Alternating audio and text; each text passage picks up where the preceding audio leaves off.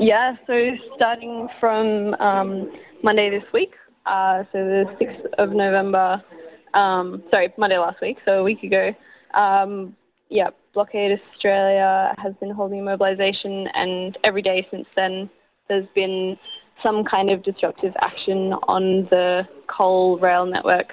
So it's the rail line that feeds coal into Newcastle Coal Port, which is the world's largest coal port. And so today in the morning, somebody blocked the coal railway line from a tree sit. So they were sitting on a platform that was suspended in a tree, and also their supporting rope was tied off to the railway line. And then just as they were being taken down, a second person locked on the ground to the tracks.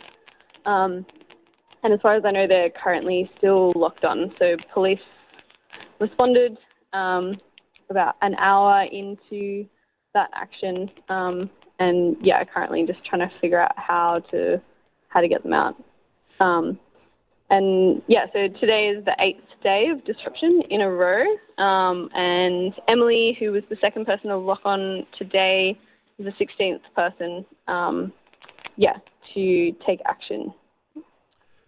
Yeah, it's quite amazing, really, to see such consecutive action taking place around the Newcastle Coal Port. Of course, it isn't the first time in which there's been actions trying to shut down the coal port, or actions that have effectively shut down the coal port. You mentioned there that Newcastle is one of the largest coal ports, I believe, even in the Southern Hemisphere. Can you tell us more about that and why it's such a significant site in terms of, the struggle for climate justice and for trying to put pressure on our government to actually act on climate change?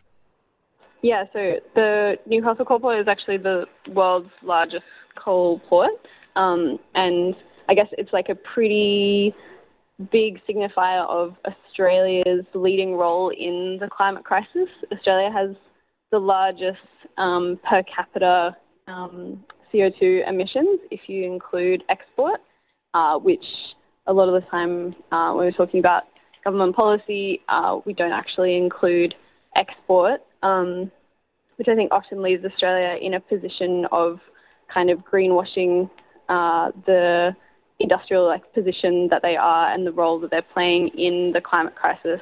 Part of a big aim of Blockade Australia is to highlight this position that Australia has, that it's not a matter of lack of awareness or lack of education or, a mistake that's been made by government policy to continue these industries. But it's a very intentional act to prioritize relationships with massive fossil fuel companies over the very real necessity of ceasing these kinds of industries in the interest of health and safety of not only Australians but everyone on Earth, because as you know, everyone is going to be hugely impacted by this. So when Blockade Australia is looking at targets, it's looking to target places of economic and political importance. Newcastle Coal Port is a great example of that.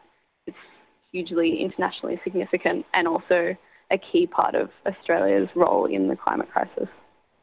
I guess talking a little bit about Australia's role in the climate crisis, of course, most of our listeners will be familiar with the government's earlier announcement this year of the plan to have a net zero by 2050. Of course, we've had Scott Morrison at the recent COP summit, really sort of still advocating for some of the big fossil fuel companies and not phasing out coal. It's not even really in some ways a question worth asking about the federal government's approach to fossil fuels and to coal. But I guess, and you went some way to answer it already, but I mean, looking at the sort of the upcoming federal election and both major political parties still very much being in bed with the fossil fuel companies, do you see any potential or option for actually putting pressure on, I guess, the sort of the political end of town to, I guess, to change these industries and to phase out fossil fuels? Or is that what has led to Blockade Australia, the fact that, successive governments have failed to act on climate change and now it's up to people to just take direct action?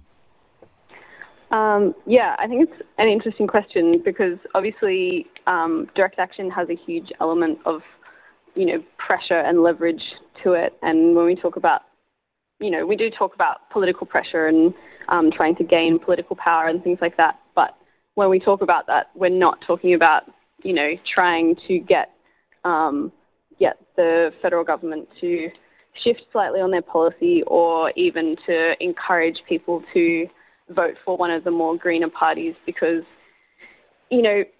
regardless of minor differences that the parties do have, none of them are presenting a kind of realistic plan in terms of addressing the situation in a way that's fast enough and broad scale enough in terms of, shifting industry. And so, when we take direct action, it is to cause,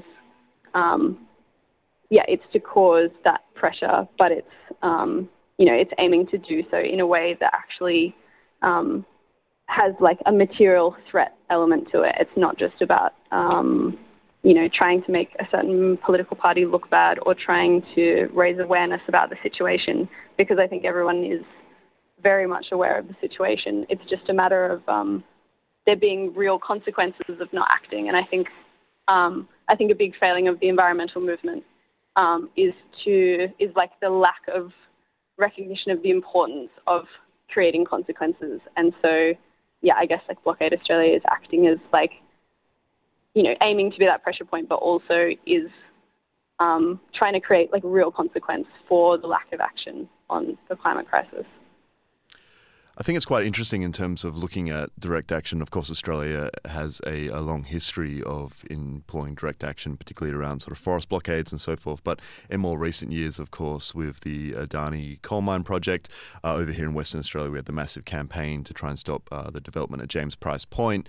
And there is a real rich history of it. However, as you're saying there is, I guess, the broader environmental movement hasn't always necessarily embraced direct action as I guess as a form of action, and has sometimes even distanced themselves from it. And in a way, particularly around the issue of climate change, it seems as though people still feel like they've got something to lose. That there's still time. It's sort of a strange reality when you look at the science and some of the modelling and what's happening, and the fact that we're still very much in bed with these fossil fuel companies. Do you think that there is that reality, particularly here in Australia, where some people are still living relatively privileged lives, haven't really maybe felt the impacts of climate change, unlike our friends in elsewhere in the world or in the global south? Do you think that people are still a bit afraid to take direct action because they still don't really quite grasp how serious the situation is? Yeah, definitely. I think that's one of the biggest struggles in kind of trying to encourage this, culture of strategic direct action resistance to certain kinds of oppression, is that so many people in Australia are extremely comfortable. And we're also kind of fed this narrative of being this lucky country and to be grateful for what we have, and that gratitude is owed to our history, our extractive history of using Australia as this massive resource pit to just be totally exploited from day dot. It was kind of used as this extraction zone where, British colony came, attempted genocide against an entire peoples, and, has kind of continued that destruction to the earth. But, we've covered up that history quite well in that people learn about the great, pioneering miners and how that, boosted the economy and helped place Australia on a global stage in terms of providing these minerals to the rest of the world, minerals and resources to the rest of the world. And I think there's a lot of Australian identity wrapped up in that, and it's quite sad because there's so much more to celebrate about, the way that people interact with each other, the way that people identify with the place that they live. But, because of who writes the history books, we kind of focus on that. that part of it. And yeah, people are definitely in denial about how bad the situation is, and they're also living under this pretty strong broad-scale delusion that that doing nothing will be okay, and that something else will figure it out, whether that's some kind of magical technology that's going to be able to suck CO2 out of the air at a rate faster than we're producing it, or somehow by voicing their concerns to their local politician, or going along to a rally once or twice a year, the politicians will magically start listening and will suddenly pivot our approach to energy and our approach to fossil fuels. But yeah, it's I would say it's definitely delusional. I think anything short of being materially disruptive to key parts of the system at this point in history is pretty much a death sentence. Like it's not going to shift fast enough unless there's like a very real material threat to that kind of entrenched power. Certainly. Finally, Clancy, there is, I guess, you call it a convention, a convergence, happening on June 27th in Sydney, called by Blockade Australia.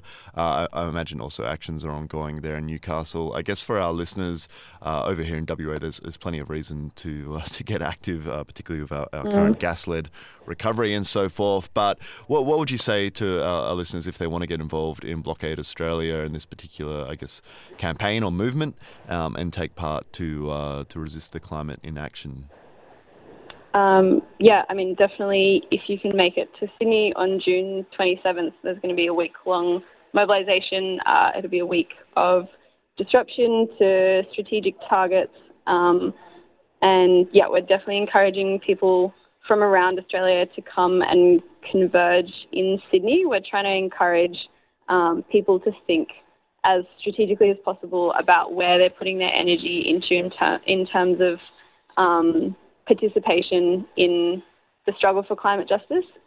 We acknowledge that the movement, especially the kind of more active direct action element of the movement, is understaffed, but to take this kind of action you don't actually need a lot of people, but what we do need is people who are able to recognise that as an important and necessary element of making change, to kind of come and centralise that power and kind of like make that effort count as much as possible. I guess like coming along to that mobilisation, there's an event on Facebook called Blockade Sydney Resist Climate Inaction, and we'll also be holding an info night for anyone who's been seeing the actions over the last week and is excited and wants to get involved, either in organising in some way or just coming along to that next mobilisation. And that'll be on Tuesday, the 24th of November, and it'll be an online info night for anyone who's interested.